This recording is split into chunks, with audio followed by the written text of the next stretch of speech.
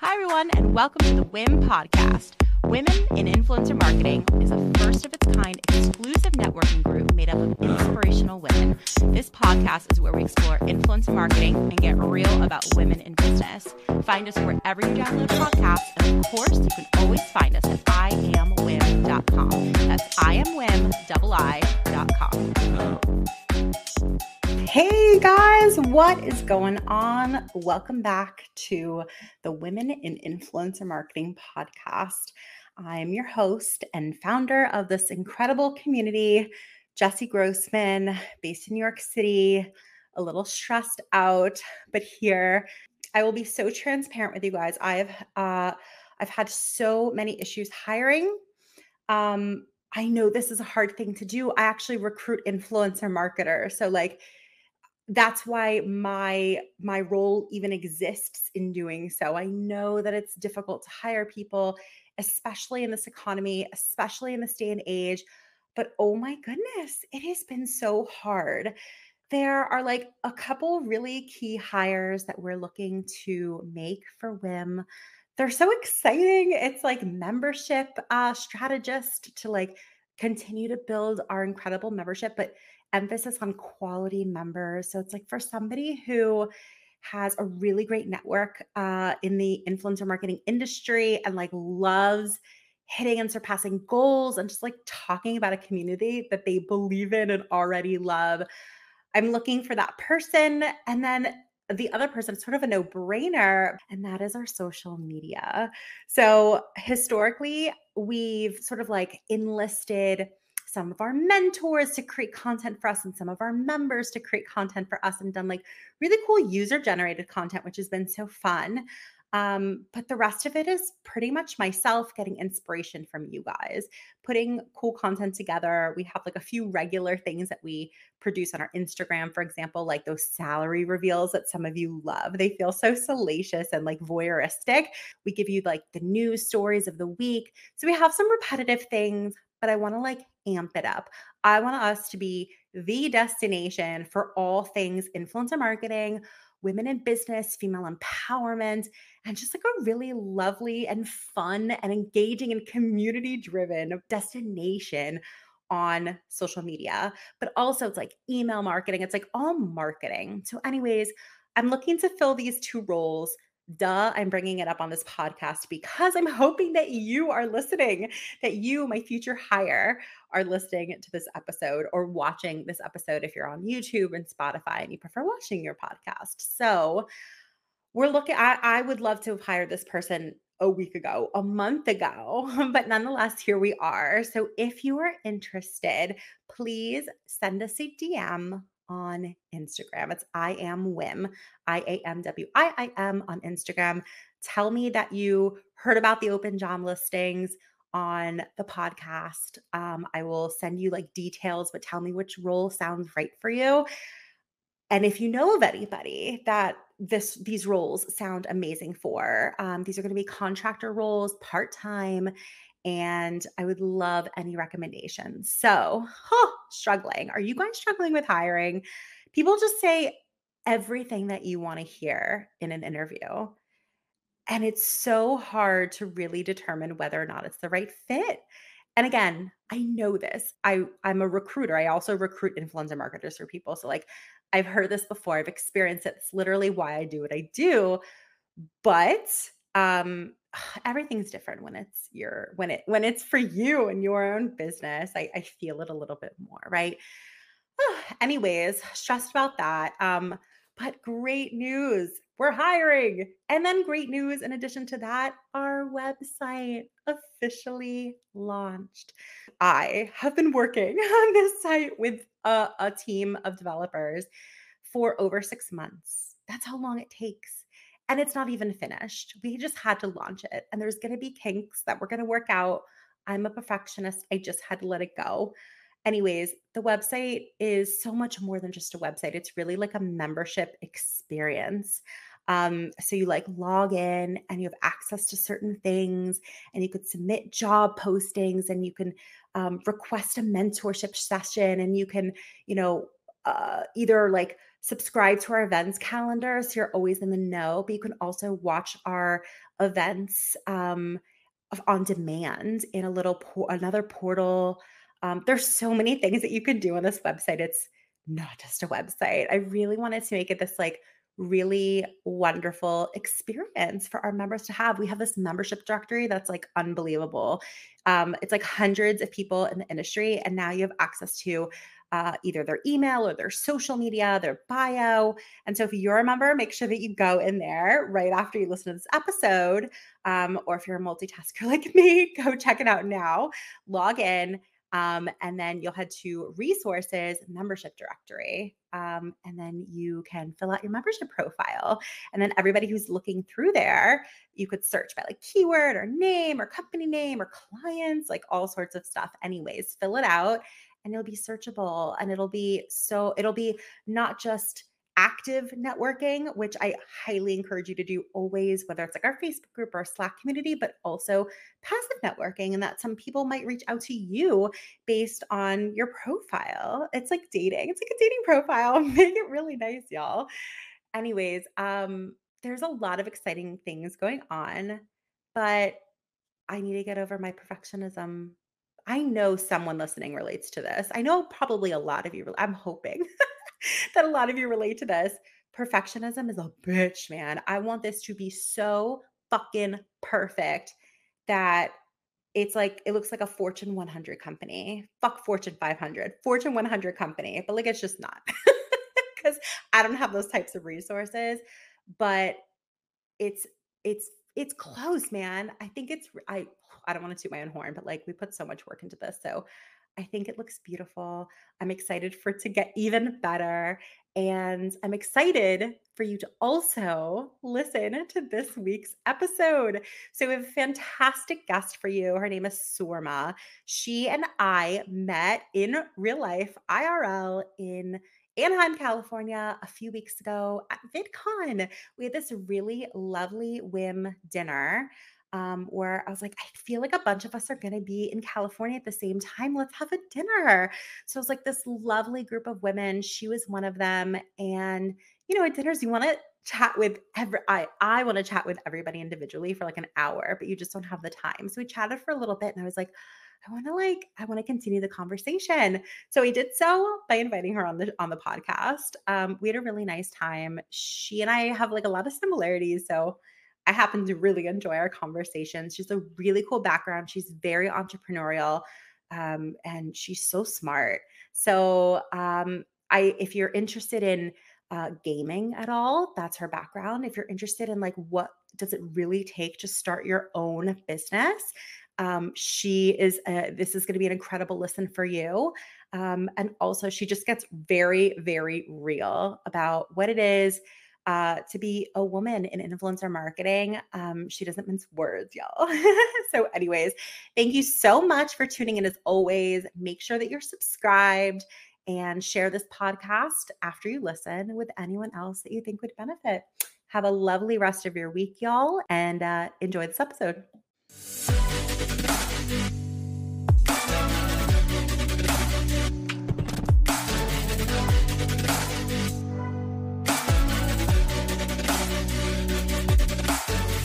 So like I mentioned, I just want to like pick up the conversation, from when we were last chatting. It was so lovely seeing everybody in person for the first time in such a long time, but also I was like, oh my gosh, I'm so happy you're coming to this dinner that we had in LA after VidCon. I could like meet you in person. But like with any dinner, right? It's like you want to spend like an hour with each person.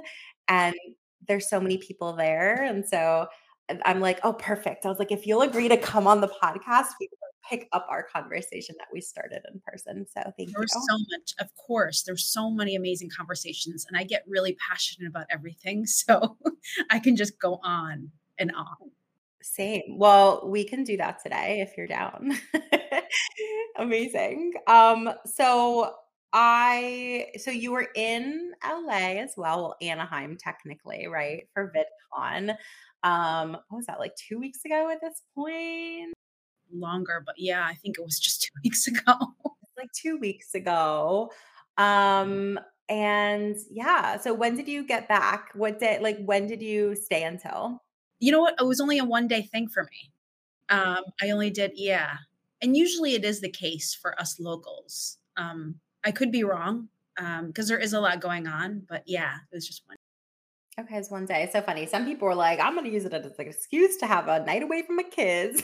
Like I heard people being like, yeah, I'm totally staying at the hotel and my husband's watching the kids. And I was like, you do you. Yeah, absolutely. I would do the same thing. You do you. So no, I'm excited to like hear all about. I want to learn more about you. I have a spidey sense that you've got lots of opinions about the industry. So I'm excited to hear just like your thoughts and opinions on like the state of things and where things are at right now. But I also want to just like learn more about you. So my first question for you, Yeah. tell me more about your professional journey. I want to know about mostly you, a little bit about your company as well, though. And also, I love that you're like a first generation. I am assuming that's a pretty powerful story. So Yeah, it we're always is. so I want to hear all of it. So tell me just a little bit more about you and like how you are, even how did you get to where you are today? Oh gosh. Yeah, I'll definitely tell you all of it. So born and raised in Chicago, first generation Assyrian. Parents were from Lebanon. Came here, I think, 50 years ago or so. Um, and one of the things we always harp on with my parents is, why did you have to go to Chicago? Because it's so cold. But yeah, I've been in LA for it'll be 6 years. And my first part of my career was nonprofit. So I went to school to Columbia College in Chicago. It's a liberal arts school. Love it. It's amazing. Being first generation, one of the things that I realized was I put myself through college. So I was working full time, going to school full time. And at some point, I would do an internship, you know, on the side. How I did all of it, I don't know. But what really was difficult for me, and I think a lot of people don't understand, is that like when you're doing all that, you don't get the best internships. At the time, that's what the issue was, right? So this is prior to any social media except for like Facebook. What I mean by all of that is like, for example, at the time, the best agency to work for was Leo Burnett, which is now Starcom, and maybe now it's changed to another name, but it was like the quintessential ad agency. And it was really hard to get an internship there because those internships were 9 to 5 and they were unpaid.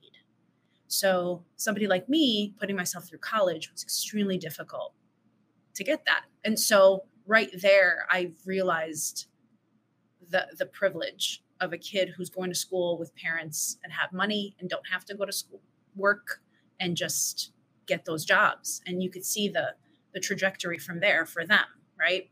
And so that was something eye-opening for me when I was in college. And you can't help but feel like anger and resentment, and envy and all the things.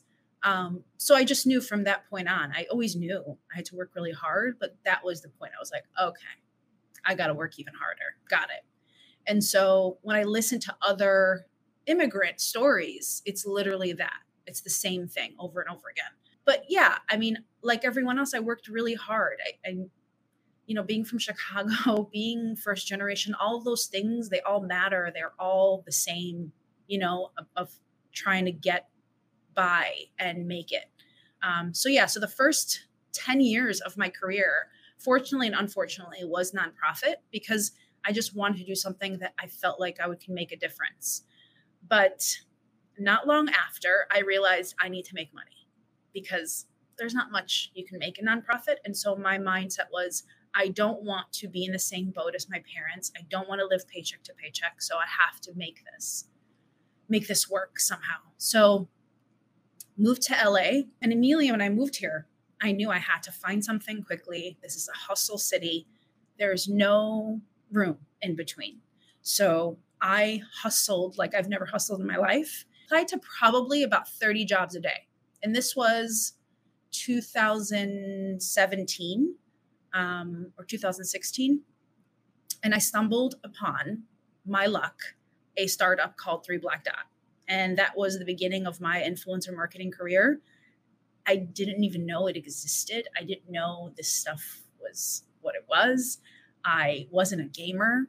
I'm still kind of not a gamer, as they call it. I mean, I guess I am, but we'll get into that. So 3 Black Dot was my beginning. And the reason why I love that company, I respect it so much, is because it taught me a lot. It taught me a lot about marketing and influencer marketing. And so for those who I'm certainly familiar with Three Blacked Out, but for those of us who may not be familiar, tell us a little bit about them, because I think that like, especially since that was like your entry point into influencer, it's important to have a little bit of context of like your entry point was through Three Black Dot. That's interesting. Tell us a little bit more. Sure. So their background is that they're a creative studio now. So they're a 360 creative studio. In the beginning, they started as a talent agency, and they managed talent from YouTube. And we had our own MCN channel on YouTube as well. And so once that flourished, because the talent that they have on their roster is so massive, that we started to get brand deals. And those just came, as a reaction to the talent that we had. And so the company naturally just grew from there. And the mindset and the creative ideas that the CEO at the time had, his name is Angelo. He's no longer there, but he was pretty much, to me, a creative visionary. He had a lot of like ideas that were just amazing, and built the company with, of course, many of the other founders. They had a merchandise department.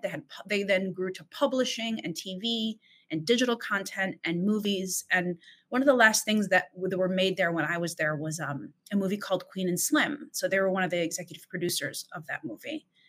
And it was it was a pretty big deal. And what I love to say, and I'm so proud of, is the fact that it was such a diverse group of people. The CEO himself was African American. The COO was African American. And there's something to be said about that as an immigrant. Can't explain it. The moment I met these men, I felt comfortable. I felt like, oh, I could be my full self now. Whereas before, in every other office, I couldn't. I had to, as they call it, code switch and talk a certain way. And I didn't even know I did it until I started working at 3 Black Dot. I was like, oh yeah, got it. I wasn't being myself the whole time. I was just surviving. So that's why I think I have a special place in my heart for 3 Black Dot. So I was there for almost 3 years, and learned a lot, grew a lot, started as a project manager / operations manager, and then became director of operations within like 6 months. Just worked really hard and just loved what I did. It was a lot of work, a lot of late nights, lot of challenges. So it definitely wasn't easy at all, but the people made it. It's always the people you work with that make it easier. And I can say that till this day. I'm still friends with many of them, very close friends. So that was the beginning. And then COVID happened, and then got laid off. And that's when I started a little small business that I haven't picked back up again. So I'm glad you're talking about it, because it'll maybe, start a fire in my belly to do this thing. But I am working full time as well. So that's what makes it difficult. But at the time, we had 2 years, we're in COVID. I was missing my friends. I was missing my family, missing my coworkers. Crazy thing is, I used to cook a lot, even at the office. Like, we would have barbecues and just different things. And I would just love to cook. And so I would do that. There's so many stories about me cooking with my work colleagues. It's kind of crazy. But so I was missing everybody. And I was like, okay, what can I do to show them that, like, I miss them, I'm here. And it was weird. This is the beginning of COVID. So I just started thinking of things that I can make. Being Middle Eastern, I was like, okay, I can do these dips. I can make pita chips. It'd be easy. It lasts long. It's easy to travel. It's cheap for me to make, not too much of me spending money. And then boom, they came up with these dips and pita chips. So one of them's hummus, and then mohamara, and I'll explain each of them what they are, and then tzatziki. So hummus for me is like the thing you make always at home. You never go and buy it at the store. And the thing that I hated from the store-bought hummus is like, there's lemon juice extract, which is not fresh lemon. You always have to put fresh lemon. Fresh garlic, have to use fresh garlic. So those things to me matter, and the taste is, you can taste different. So that's why I did that. And then mohamara is a roasted red pepper. I believe it's ancient. I think it's either Egyptian or Syrian. I think it's Egyptian. But every country makes it. Every in the Middle East makes their muhammara. Yeah, roasted red pepper, pomegranate molasses, breadcrumbs, walnuts. Those are like the key ingredients. So it's a little tangy, a little spicy. And then tzatziki is because I grew up with Greeks in Chicago. I worked at a Greek restaurant. So it's like, again, easiest thing to make. Greek yogurt, cucumber, garlic. And so the mixture of the three, I think of palate, I think of how they balance each other. And then with pita chips, I just made, my own little herb mix. And they taste really good with everything. And I just had a lot of fun doing it. And I came up with packaging and branding and social media. And I did everything myself. It was the funnest thing and the hardest thing I've ever done in my life. And it lasted about 6 months or so, like officially. I sold over 400 products within the first 3 months, and all word of mouth on Instagram. Before Instagram shopping, just posting, doing fun little things, and then delivering them myself. Like it was a lot. It was a lot that I did. Looking back at it now. But if anyone knows the food industry, it's very hard to scale or to sustain and scale. And doing that all by myself, and not having the courage to like go all in at my age, it's a real thing. It's a real problem. It's a real decision. It's nothing like you could just, I guess I'm just not at that point anymore in my life where I'm just like, again, let's just throw it all in. Life savings, especially in the food industry, because I'm just aware of how long it takes to make a successful business, but that also may be all the excuses I'm making to myself. Like, I don't know. You know what I mean? It's one of those things I continuously go back and forth on, but it was very rewarding. It was a lot of fun, a lot of work. I call it a food lover's dilemma because I've had this name forever. On my Instagram, I was at typical take pictures of like what you're eating at the restaurant, what you're cooking at home and post. And then I just kept that. And I just have an abbreviated AFLD, but it's called a food lover's dilemma. And the reason why I call it that is because I'm always in a dilemma. I never know what I want to eat. I always want to, every day I'm on Pinterest looking at recipes, on Instagram looking at what people are eating. And so to me, it's like, that's the thing, the dilemma. What do you eat today? So I have a question. So I have a question about this. I love this story. I mean, I love so many aspects about this story, and I want to try your cooking so much. I'm like, why did we even all go out to eat? Like, well, it's because I wanted you to enjoy yourself and not feel like you had to cook. That's why. But in LA, oh my gosh, I wish I could. I got to try something that you make. That sounds insane. When I was in Israel, some of the best food I've ever had in my life. So talking about like delicious Middle Eastern. But I have a question for you. I mean, first of all, getting laid off, incredibly relatable experience. Getting furloughed during the pandemic, incredibly relatable experience. So I know there are people listening that are like, oh my God, like I've been there too. I had that. What an incredible message to send though, that you're like, not only are you going to like pursue something to just make money, but like this thing that's you're so passionate about, this thing that's so like ingrained in who you are. And it sounds like have like a good amount of success with it based on, I'm sure using a lot that you had learned through influencer marketing. You're talking about like it was, word of mouth on social, on Instagram. So one question I have for you about that is like, what do you feel like was the key thing that made that venture successful? Is there anything that like we can take away from that? I'd love to learn. Yeah, good question. I think it's timing. I think it was at the right place at the right time for me to pursue this. Everyone was home. Everyone needed something exciting to look forward to.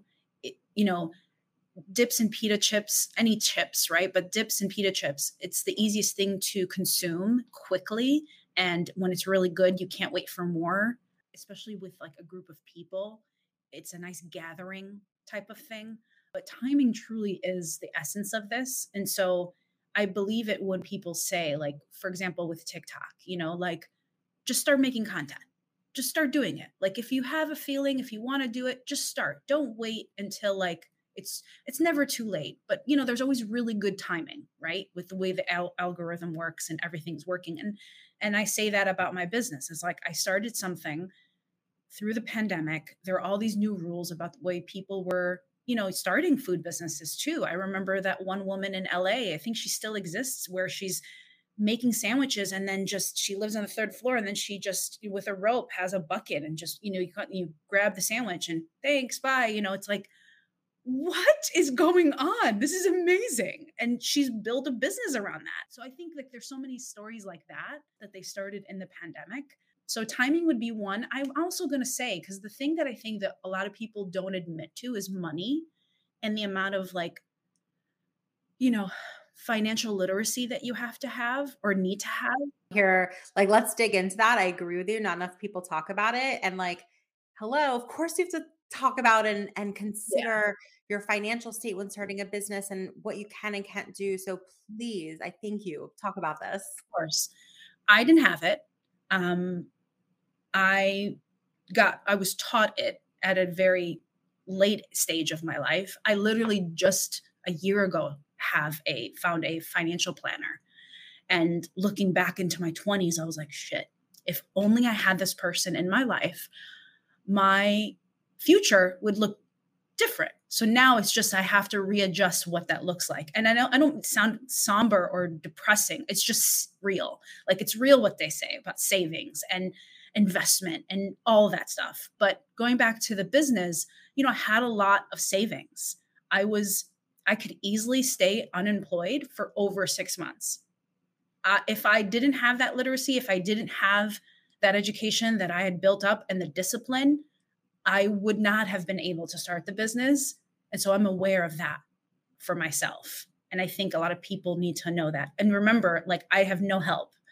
I'm not going to my family. I'm not going, I'm not racking up credit card, none of it. I'm literally, this is all just, and I've separated the business. I started an LLC. I did everything the right way. I may have jumped the gun, realizing it now, because I actually didn't need to start the LLC. That's another thing that I realized that TikTok taught me that I thought I needed to have was an LLC first. Not necessarily, because in the state of California, you got to pay a lot of money to maintain your license. It's like $800 a year.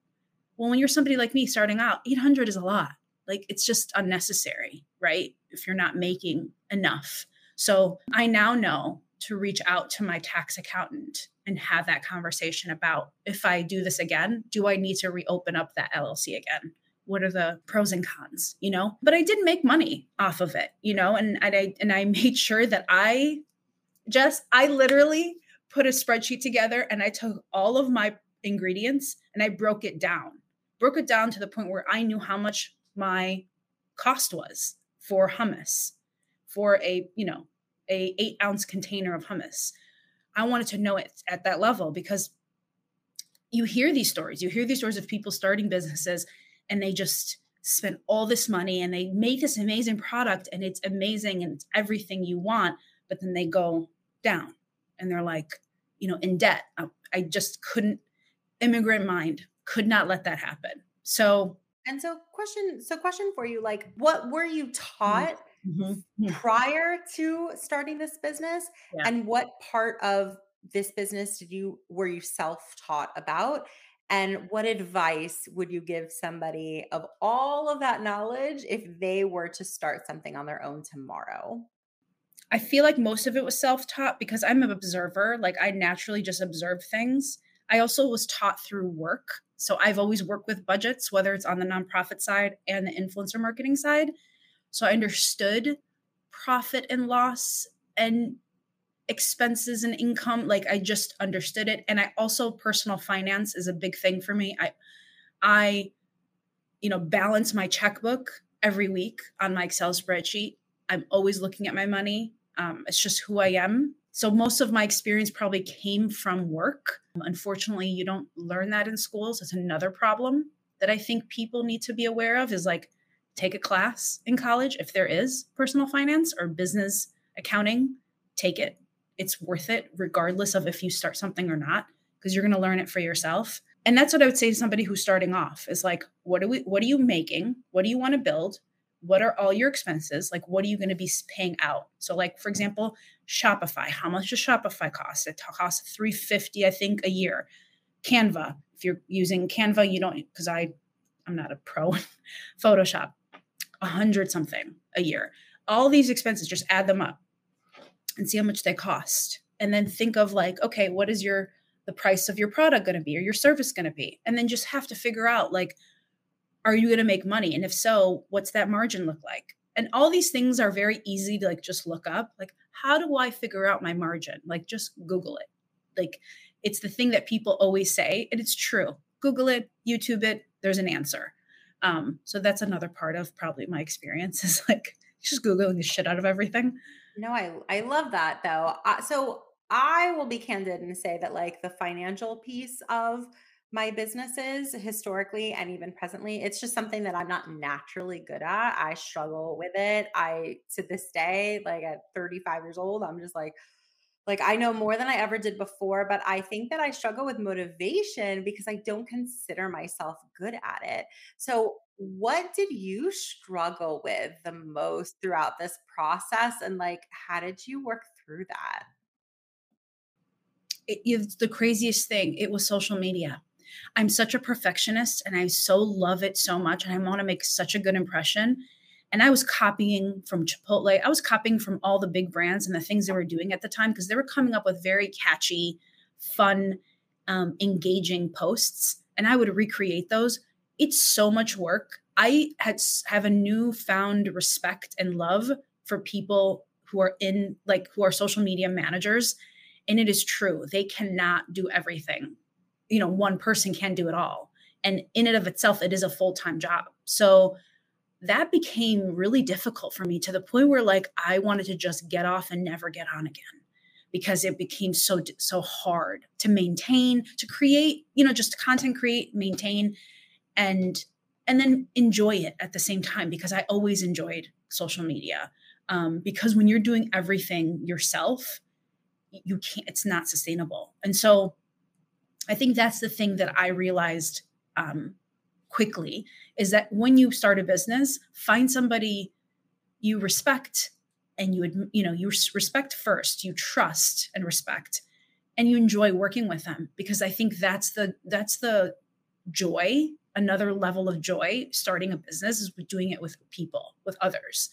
And delegating is a huge thing that you have to learn to do as a business owner because all the best CEOs in the world, they know how to delegate and they find and they hire the people who they don't know what to, like, for example, for you, if it was finance, it's like, you need to just hire the right person for this role who knows exactly what they're doing, whether it's just your accountant and you're like, great, give me all the information that I need to know. Okay, we have this all solved. Wonderful. I don't have to now worry about this, right? And I think that's the thing that the best CEOs do is they hire all the best people in those areas that they're just not good at because all of us have weaknesses. And yeah, and I think the other part of it was really daunting was delivering.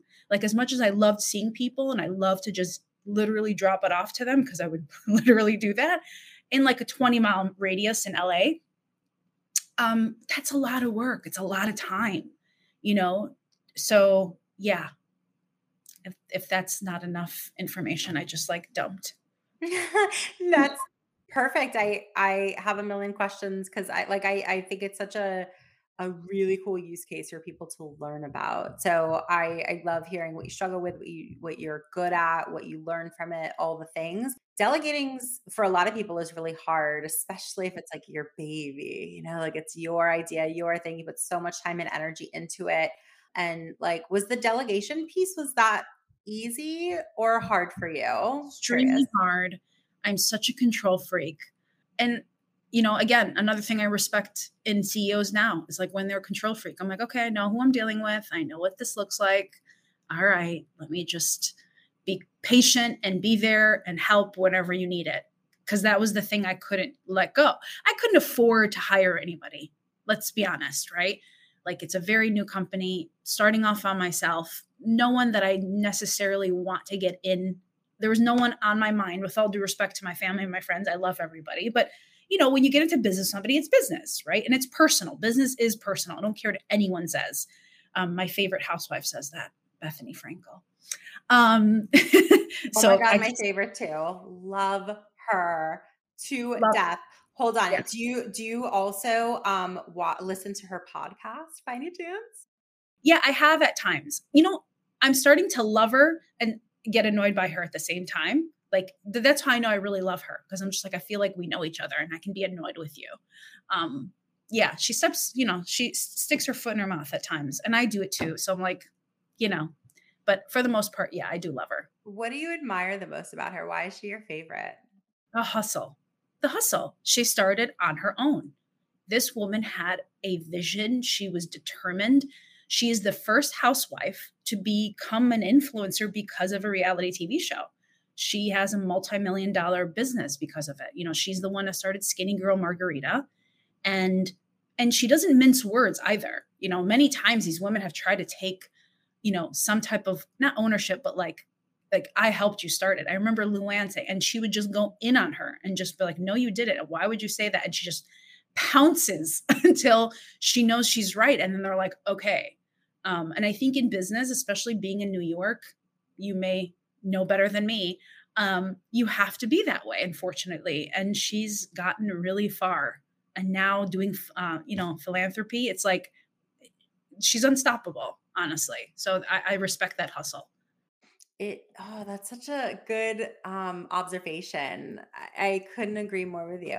Like, because it's her. She's such a hustler in like the truest, purest sense of the word. And it's so she's also like candid and like so real and like you say she puts her foot in her mouth, but like it's because her words just spill out of her mouth, you know? To me so much throughout my throughout my 20s, the things I would come out of my mouth. Yes.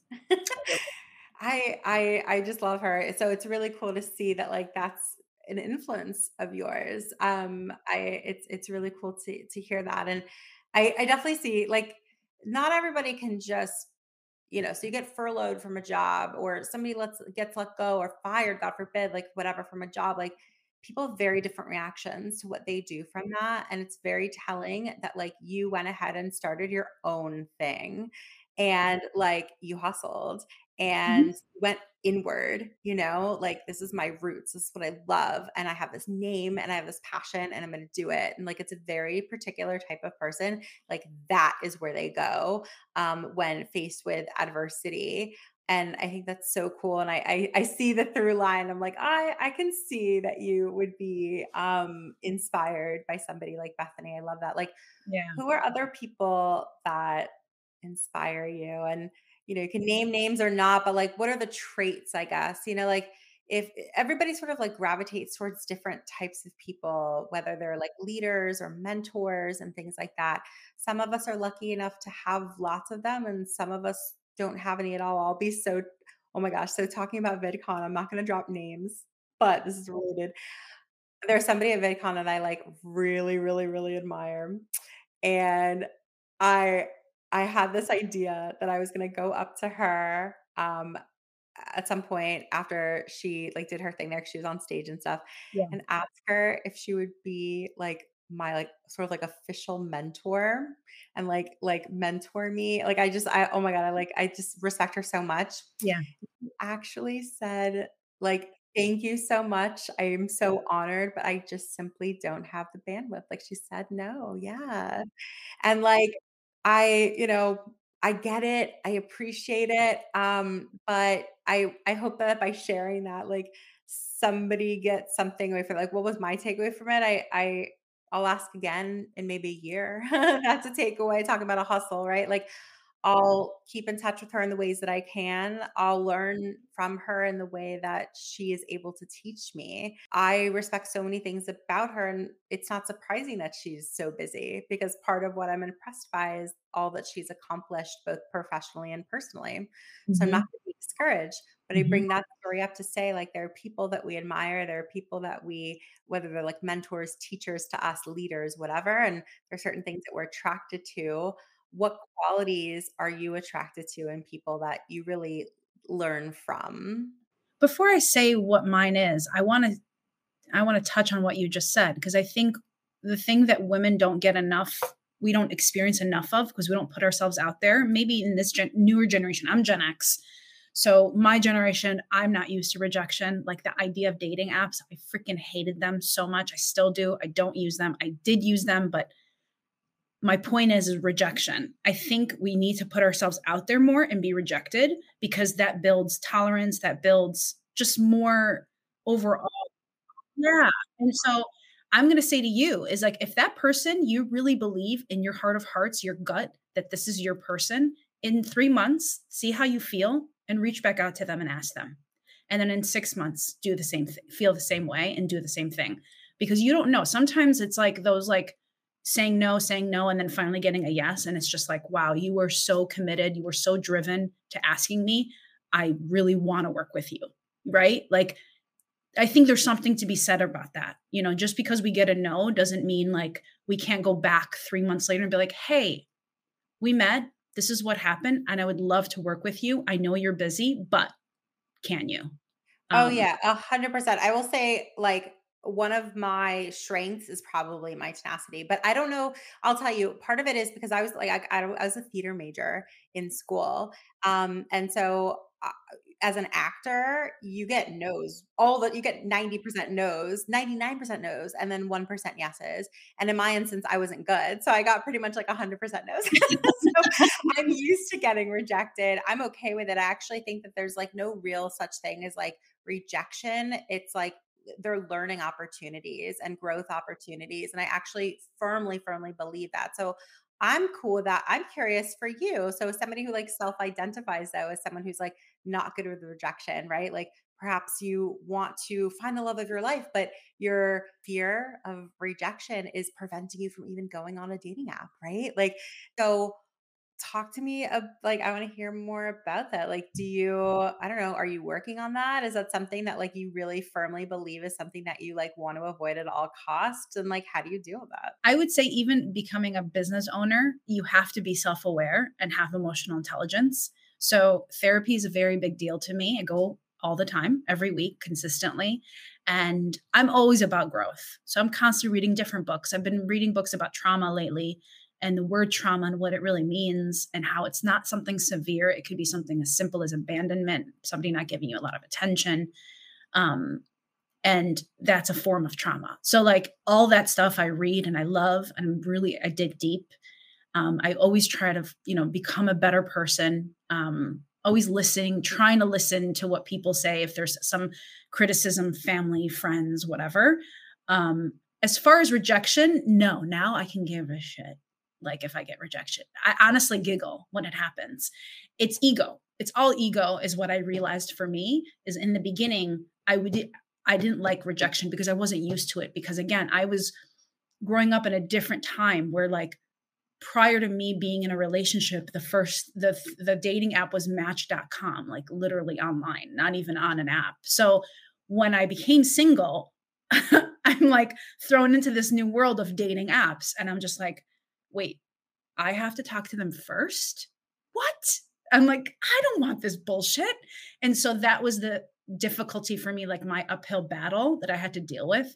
And I had a lot of fun. I've met really cool people, nothing future wise, but I just realized also that dating apps are like social media. It's a slot machine.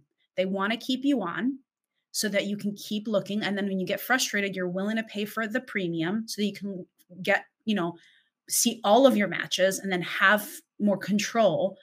But at the end of the day, you continue just swiping. And that's just not the way I think of dating. Like I mean, studies have shown, right? There's so many articles. Women are more and more becoming and staying single because they're so frustrated about how men are operating and bringing themselves. But I feel like dating apps are making people worse, making humans worse. I don't think men are that bad. I think it's just bringing out the worst in them because they now know that, especially in LA, there's so many options. It's for men in LA. I consider them two things: Peter Pan syndrome and the grass is greener on the other side. So the Peter Pan syndrome is basically like, I'm young, I'm going to stay young forever. And then the grass is greener there's beautiful women here, just drop dead gorgeous. So like either they go to a bar and they don't meet someone, they just get on the app and they find someone. So there's a lot of that. I could talk about this for days. Wait, oh my God, I was literally going to say, I can talk about that for days. I'm like I was on dating apps for like I met my past probably 3 partners on dating apps. So Days. I've been on for a long time. First Yeah. one on OkCupid, second one on Tinder, third one on Tinder. I'm all about dating apps, but I always say like you dating apps give you the opportunity to meet people that you just simply wouldn't have otherwise met. It broadens the pool of people. And for those of us who probably work so much and just have like limited, I mean, COVID, whatever, just like limited opportunities to meet people, interesting people, especially like it simply like solves that problem, which is huge. But I don't know, I could like every documentary that I love watching, it's all about like relationships and people. And oh my gosh, you're like, I go to therapy every week. And like, I love the idea of like studying like humans and like thinking about humans and my own like, your own like emotional intelligence and stuff like that. Like, literally before we hopped on this call, I was on with my therapist as well weekly, like, love it, love talking about like human psychology. So I wanna know, like, so I can talk about this all day. It's like a whole other hour-long conversation, but what I wanna know first, because like, please, let's talk about this, talk about dating in LA. Like, what like you're like, "Oh, eye roll." I wanna know, like, how does a woman who's really focused on her career and, like, loves what she does and stuff like that, like, how do you balance dating and try and, like, career and love? I would say to any young girl, do not put your eggs in one basket. That is the thing that we've all been taught since we were young, prior to laws being changed, that we needed to be chosen by a man, because then for us, in order for us to have a house, we couldn't get a mortgage ourselves, right? There was laws literally against that. So we had to get married. We had to, then that's how we found a home. That's how were able to get a credit card. We had to be married. Whereas today, you don't need any of that, with all due respect to men. This is not like a bashing. I'm just stating facts. You literally can create your own life. But at the same time, work is not your life. Work is the place that you find joy and financial security, and then you go and live your life. And then you try to balance it with whatever it is you're trying to pursue in your life, right? Whether it's travel or starting your own business or taking a dance class, whatever those hobbies are, but find that balance of what it is. Just don't make it just one thing, whether it's a job or a man. Try to have that balance of just and being by yourself. I love doing stuff by myself. I literally go to comedy clubs by myself. Like, I go to the movies by myself. I take myself to dinner. I love spending time alone. And I think that's a challenge for a lot of people in general to overcome. So I think that's important too. And be open. I mean, I'm not open right now. I realize that through therapy. I'm just not ready to like completely open up. And that's okay, because I'm still kind of enjoying myself. I just went on a solo road trip to Joshua Tree in Palm Springs, had the best time because no one was there talking, not even me. So it's always a balance. There's always a balance there. But I think you should start with therapy to figure it out, to make sure you're on the right track. Because just like we go to a doctor to get a physical, we should be going to the doctor to check on our brains, and that's through therapy. I just wish more men would do that. I hope they are. I think I see that in younger men, more so than men my age and older, because we're like that last generation of just doing things old school, some kind of baby boomer-ish. But yeah, again, can talk about this for hours. I can talk about this for hours too. Actually, like it's funny. I never thought this before until you just said it. I wish Mm. that there was like a different word for therapy, right?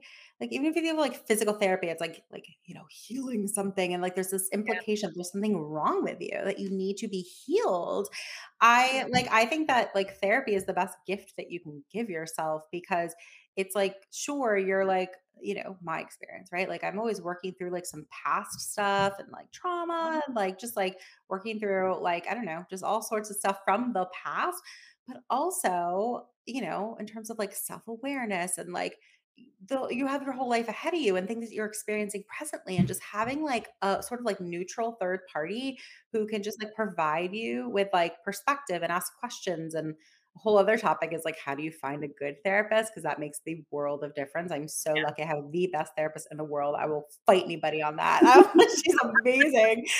But like finding a good person who can like just challenge you. I have like a therapist, I have a business coach. Like I just feel like having a whole entourage of people who support you in a variety of different ways. You're talking about delegating, outsourcing, like, hiring is it's interesting, right? Like this is my like entourage of like people, which I feel like they support like just my life in general, whether it's like personal, professional, whatever. And then I'm trying to hire people for women. I'm like, oh, this is hard. It's sort of all intertwined. It's all similar in that, like, you gotta find your people. Do you have any advice, or like, how do you find your people? It's hard as you get older, especially. So when you're young, it's easy because you're like have more energy and you're willing your life have more like risk. You take more risks, and I'm not saying I don't do that. I don't have that. I'm just speaking just from my experience, but because I find myself the last 2 years of COVID, unfortunately, I became more of an introvert, and I feel like a lot of people have because of COVID. So like, don't forget that COVID happened. And don't forget that, like, oh, maybe this is not who I am. Because prior to this, I used to be a really sociable person. So, ironically, I was on Facebook groups. Like, there's this amazing one called Ladies of Los Angeles. There's like over 16,000 women on there. And we just ask advice, and people are just constantly writing, and we're constantly giving it. It's just a plethora of stories and experiences and opportunities to meet new people is like Facebook groups, as cheesy as that sounds. Also, you could probably create, you can probably meet people if you were a creator, like on TikTok. I started making TikTok videos throughout the pandemic, but probably in the last year, I've made more, and I talk about relationships. It's definitely like off the cuff. I'm in my robe. I have no makeup on. My hair is like a mess or whatever. I had one literally go viral. It's the craziest story in the world. If we have time, I can tell it. But yeah, I think just putting yourself out there and going out and going to events. So depending on where we live, right? Like New York, there's so many things to do. LA, there's so many things to do. Go out and just meet people and be open and be vulnerable. I mean, that really is the key, is freaking vulnerability. And It not is. It is, because like vulnerability attracts other people to feel comfortable in speaking to you and then being vulnerable themselves. And it's like a cyclical thing. but I Totally also depends on the fear. city. But I also Yeah. feel like with girls, it's like when we're young, we're so impressionable. So like also I have a lot of like I have a young niece, she's 18. And so like I talk to her about things all the time. Like I also fear, like, I want you to be vulnerable, but I want you to be careful. And that's the shitty part about being a girl, right? Like we have so much to lose, knock on wood, than a boy does a lot of times, And so like I'm also very hesitant of going, just open up, like it's great, meet people, you know what I mean? Like be risky. And it's like at the same time, my immigrant self is like, be careful. Be careful, because like we've experienced the world, and you just like the world is how it is. Like if anyone watching or listening is unaware, like the world can be a prickly place with Especially the like people. cities we're in. Like, right? Yes. It'll chew you up and spit you out. LA will chew you up and spit you out. You cannot show any desperation in LA. People can see it, can smell it, and thank God I'm from Chicago, right? Like, and I came here a later time in my life. I noticed it, and I was like, oh, okay, noted. And people have a hustle. They're always doing like another job. They're never just working 9 to 5 in LA. And it's probably because of housing, because everything's so damn expensive. But like that's another thing, that people, so like in these cities that people are very, very tough. I think somebody from a small town coming in and is like, holy shit, what the hell? It's like, yeah, that's why. Like there's a difference. It's so interesting though, because like I'm going through this too. I have a 6-year-old, and also like I have a cousin who is like 21, just like graduating from college, and I like think about like what's like advice that I want to give to them. Like part of me is like, was I like? I mean, of course, we all were like naive until we weren't. So it's like part of us like needs to experience it for ourselves. But like do you prepare them and like sort of like the jig is up, like the world is shitty, like they're just shitty people. I think like the biggest thing that I learned personally is just to be able to spot the shitty people like in a heartbeat. Like if there's a room of people, I've been effed over so many times by really shitty people that like I swear I have such a good sense for it now. Like I have such good instincts for it. Why do I have that? Because I went through some stuff, but like now I have it, and now I am I'm much more less likely. I'm much less likely to go through it again because I can pick up on all of those subtle things. But like, do you prepare? How do you prepare someone for that? I don't know. It's a case by case basis, I guess. Like It depends who I you talk to too, right? Like for my niece, it's like she has great parents that are raising her and she's an amazing young woman. But there's some things that maybe her parents don't know that I know because I'm in the industry of social media marketing and all these kind of things. And so there's things that I get to say to her that'll just resonate a little bit more than parents do because it's coming from the cool aunt or just of me, you know what I mean, of my relationship with her. And so it's like it depends on who you're talking to too, but also like yeah, it's like how much do you say without sounding doom and gloom, cuz like you then become just like any other generation, but there's just so much truth to what you're saying. It's like shit.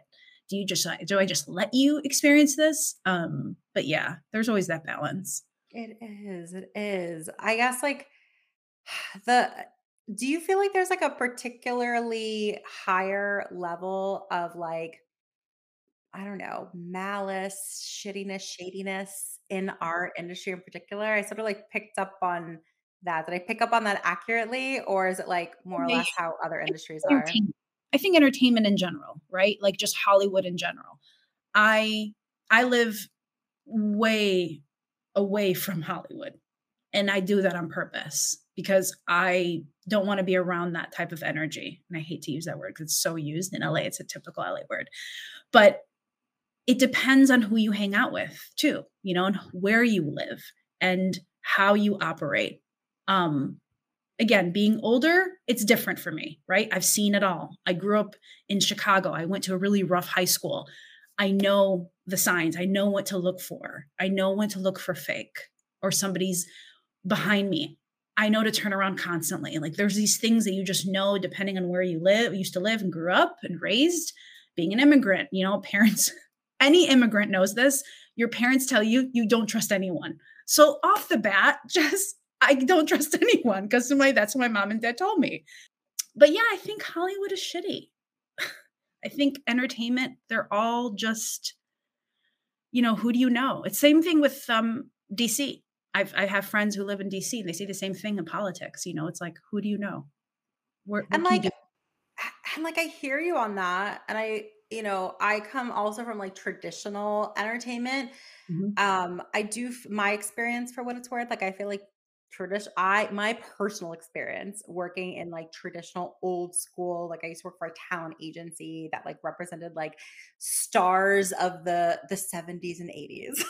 Like so old school. Like they were cutthroat. They were from a completely different era and it was awful. But my experience, for whatever reason, an influencer in particular, you get a little bit of that, but predominantly it's not that.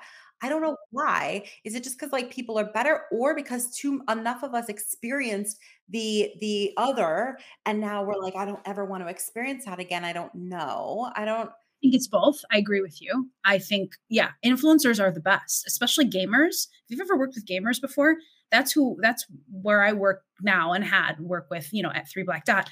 Gamers are the best. People may look at them. The media portrays them as these guys living in their basements, that typical like mentality. It's not that at all. Like these guys are hilarious. They're editors, they're producers, they're directors, they're narrators. These are not just people playing video games and then posting them on YouTube or streaming them. One of my favorites, he's never been just a gamer. He was always more political commentator, is Hassan the Sun, I believe. He's huge on Twitch and he plays video games, but he's so smart about politics and talks about the issues today.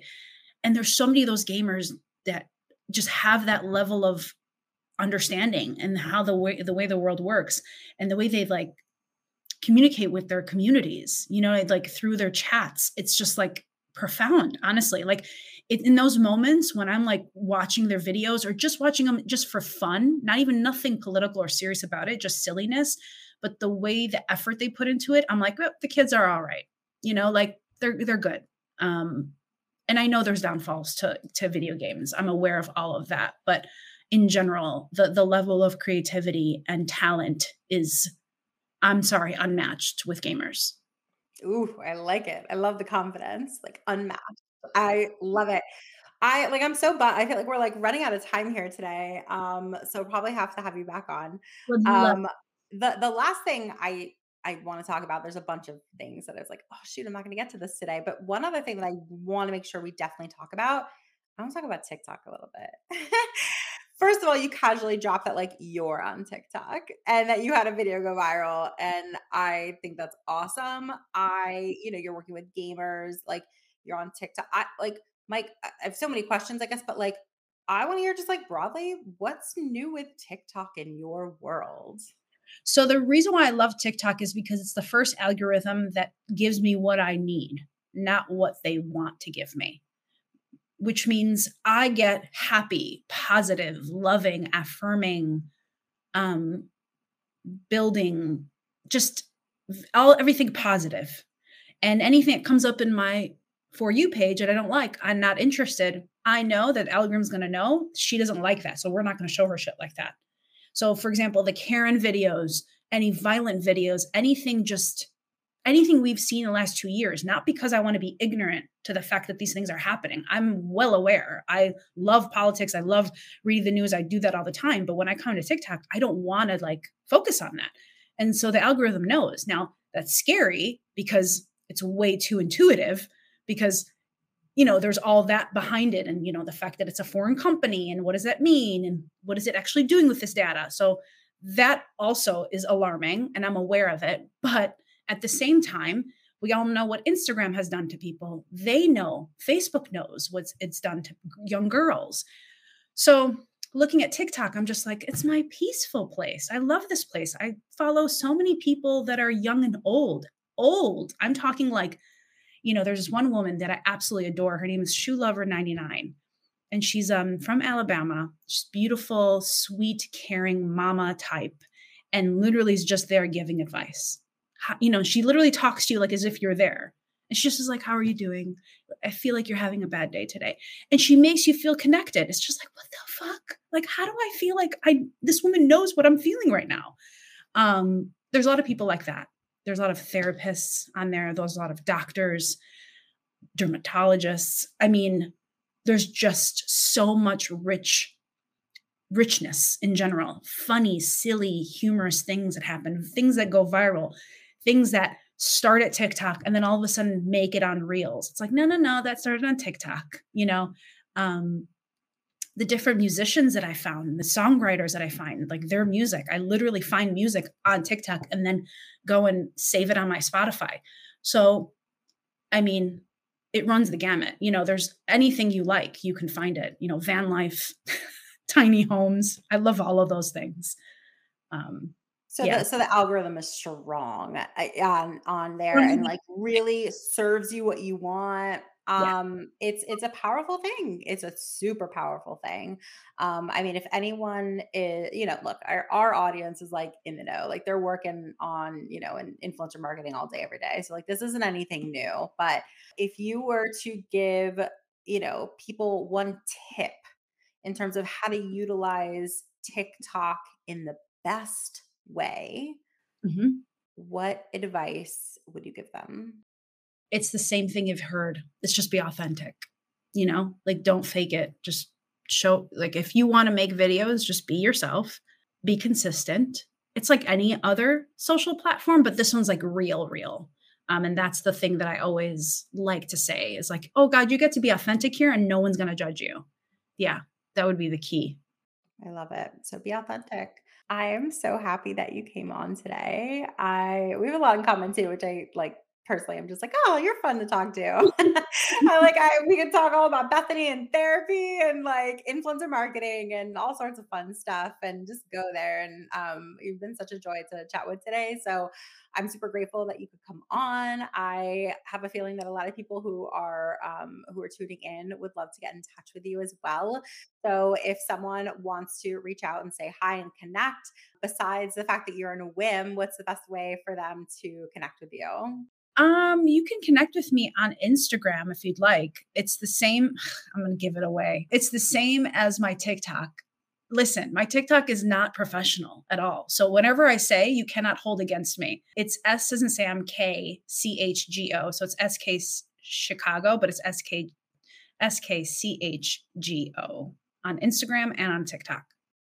Perfect. So we're going to link all of that in the show notes as well. You just put yourself out there to the world. It's going to go well. Everyone's obviously going to be intrigued, but like, it's good. And, I don't know. I like that you're like, it's not professional. It's like, no, No. it's like you, like, Huh. this is your personal brand. This is who you are. And you're putting yourself out in the world. You're experimenting and you're learning probably so much more about TikTok by doing it that way. So that then like, you can have fun with it, period. But also that like you could bring it back to your work, and like infuse that into what you're doing professionally as well. So Sourma, thank you so much for coming on today. It was such a pleasure having you on. I know that people are going to reach out, and we will see you around WIM. If you enjoyed this episode, we gotta have you back. Check out our website for more ways to get involved, including all the information you need about joining our collective. You can check out all the information at iamwim.com. Leave us a review, a rating, but the most important thing that we can ask you to do is to share this podcast. Thanks for listening. Tune in next week.